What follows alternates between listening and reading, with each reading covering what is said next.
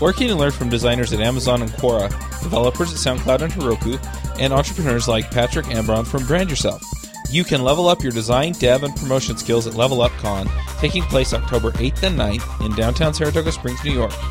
Only 2 hours by train from New York City, this is the perfect place to enjoy early fall at Oktoberfest while you mingle with industry pioneers in a resort town in upstate New York. Get your ticket today at levelupcon.com. Space is extremely limited for this premium conference experience, so don't delay. Check out levelupcon.com now. Do you want to have conversations with the Adventures in Angular crew and their guests? Do you want to support the show? Now you can. Go to adventuresinangular.com/forum and sign up today. Hey everybody, and welcome to episode 9 of Adventures in Angular. This week on our crew we have Joe Eames. Hey everybody. John Papa. Hey from sunny Florida. We have a special guest crew member, Ward Bell. Hello from sunny California. I'm Charles Max Wood from DevChat.tv, and our special guest this week is Rob Eisenberg. Hey, from Florida. Sun is shining. So you want to introduce yourself really quickly, Rob? Sure. My name is Rob Eisenberg, and I have spent the better part of the last 10 years of my career focusing a ton on front-end development across various platforms. And one of the things I'm known for in a couple of communities is building frameworks to make front-end development elegant. And I've worked on XAML platforms, on a framework called Caliburn and Caliburn Micro. I've worked on JavaScript platforms. I'm known for a library called Durandal.js. And now I'm currently consulting with Google, helping to design and implement Angular 2.0, and also the next version of Durandal, which is connected with that. So that's a little bit about the relevant points about me. One thing I want to get out of the way, just because I know people are going to ask, it seems like there hasn't been a concrete date set for when Angular 2 is going to come out, but do you have some idea of what things are left to do? Maybe we should just start out with what's going to be different, or if there's a different focus from Angular 1 to Angular 2. Sure. In terms of timeline, right now, if you're a user of Angular, you know that there's a lot of work going on 1.3, and so we put a lot of resources into that, hoping to get that out imminently. And so a lot of attention has been to get to that milestone. Now, I can't give you a date on 2.0 other than to say that we want to have it available as soon as we possibly can. And I think that as we reach this important release of 1.3, we'll then be able to solidify a timeline for 2.0, and hopefully the community will kind of get a sense of that after that point. So that's kind of, we're in a little bit of a transitional stage in terms of timeline right now, as we're coming out of the major 1.3 release and then refocusing on 2.0. So what are the differences then between 2.0 and 1.3 or 1.2? So with the existing version of Angular, one of the things that prompted 2.0 is that over the years of its development and usage across real-world applications, a number of shortcomings in the core of the framework have kind of surfaced. And some of these are such that there's no way to really fix them without doing a rewrite. So first of all, with 2.0, there's going to be a number of core improvements, such as, a common example is dynamic loading. Dynamic loading of controllers, of code services, all these kinds of things that this is much more difficult to do the right way, if not impossible in some cases with the current version of Angular. The new version is much more sort of living in an asynchronous world and can bring anything in dynamically. So this is a core change that's a big new capability for 2.0 that stretches from understanding of shortcomings in the current version, but that we couldn't really just patch up. So there's things like that. Mobile support. People do use Angular to build mobile apps, but it's not as fast, or in terms of animations, in terms of startup time, in terms of data binding performance. When you say mobile apps, are you talking about mobile-friendly web apps, or are you talking about things like Ionic framework? Well, both. Really, any situation where the code of Angular is running on a phone or a tablet, right? And the big thing that comes into play here is issues of performance, because those devices are just not as powerful as your desktop, right? So there's a lot of work going into performance in 2.0, but the use case that's driving those performance improvements is getting a very slick mobile experience. So there's a lot of improvements that are happening in the data binding system and the templating engine, these core components of Angular itself, which we couldn't really make in 1.x because they would be major breaking changes, but which we can sort of, with 2.0, we can go ahead and make those changes, and the result is that the whole thing will be much faster in a lot of ways. It'll be better for building mobile apps.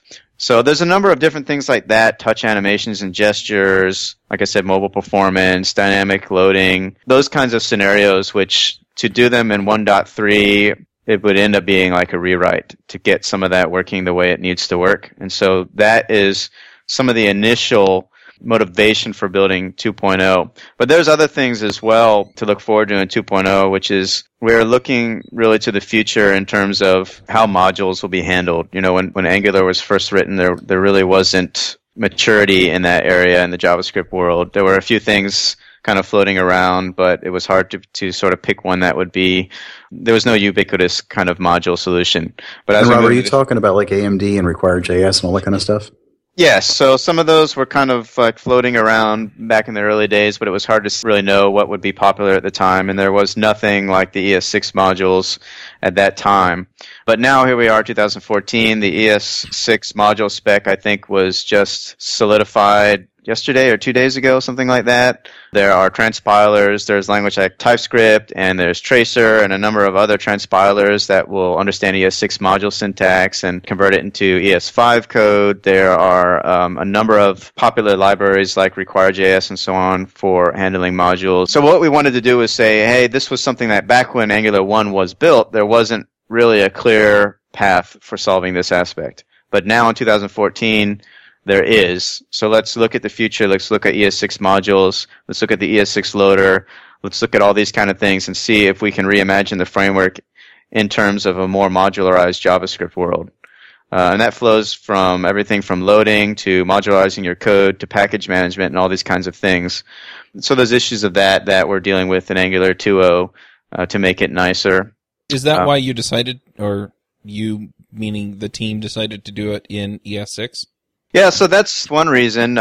It's just, frankly, if you've, at least my personal experiences, after using ES6, I really, it's just so wonderful compared to what's currently available in browsers. You get used to having lambdas, and we use lambdas, we use classes.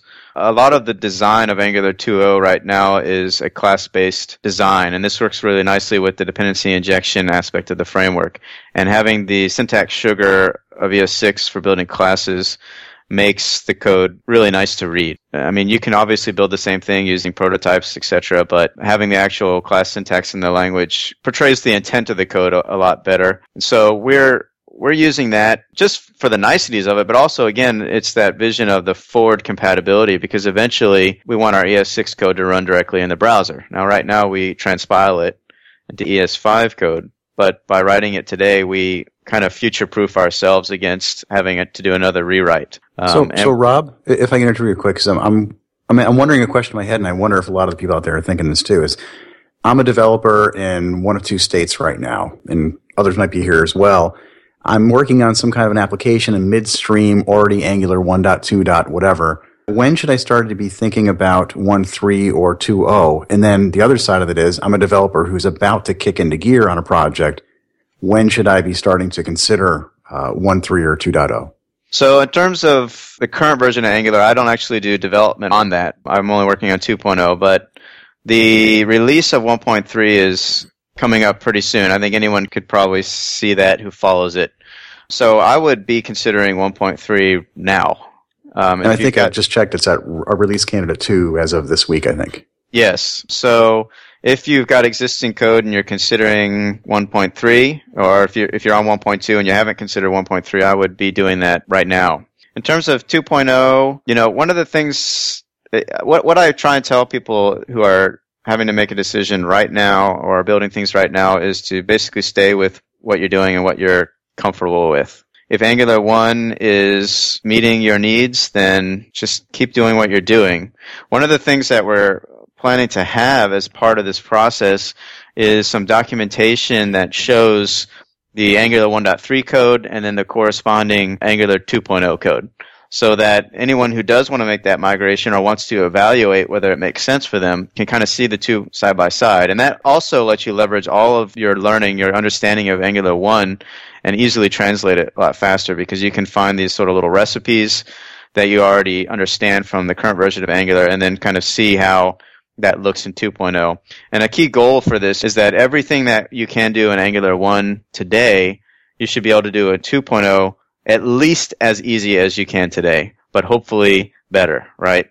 So there's a lot of technical things I've already talked about we're trying to improve with loading and modules and performance and mobile, etc.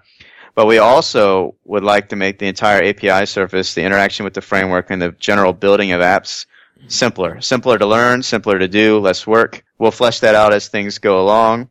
But we'll have this document so you can kind of see. It's actually a kind of a guard for us as well, so that when we have the 1.3 and the 2.0 code side by side and we look at 2.0 and we go, oh man, this is much more painful than it was in 1.3. We've made a mistake here. Let's see how we can address this in our design. So it's for us too to help us in our design process, but also that will serve as a sort of documentation for the community so they can get a feel for what would be involved in porting their app. They can visually see kind of what the differences are and what advantages there might be in terms of maintainability, learnability, these kinds of things. So the backup, though, what I say is to most people who ask me this question is stay with what you're familiar with today and just kind of keep an eye on things. Familiarize yourselves with what's happening generally in terms of web trends with ES6 modules and other ES6 language features. And you might say that you might consider even writing your code today in ES6 using Tracer like us. So you can actually there's nothing to prevent you from building a 1.3 Angular app, but using Tracer. And then you've already got a bunch of your source code sort of in ES6, and you can follow the same strategy that we're following ourselves in terms of trying to be future-proof with your source code in that way. So I'd like to ask a clarifying question about that, Rob. When Angular 2 does finally release, there's nothing there that says nobody that's consuming it is going to need to write ES6 code, right?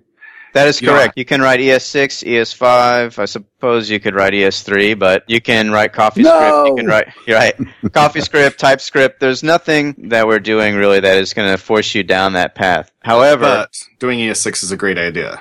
Yes, and you'll really get the nice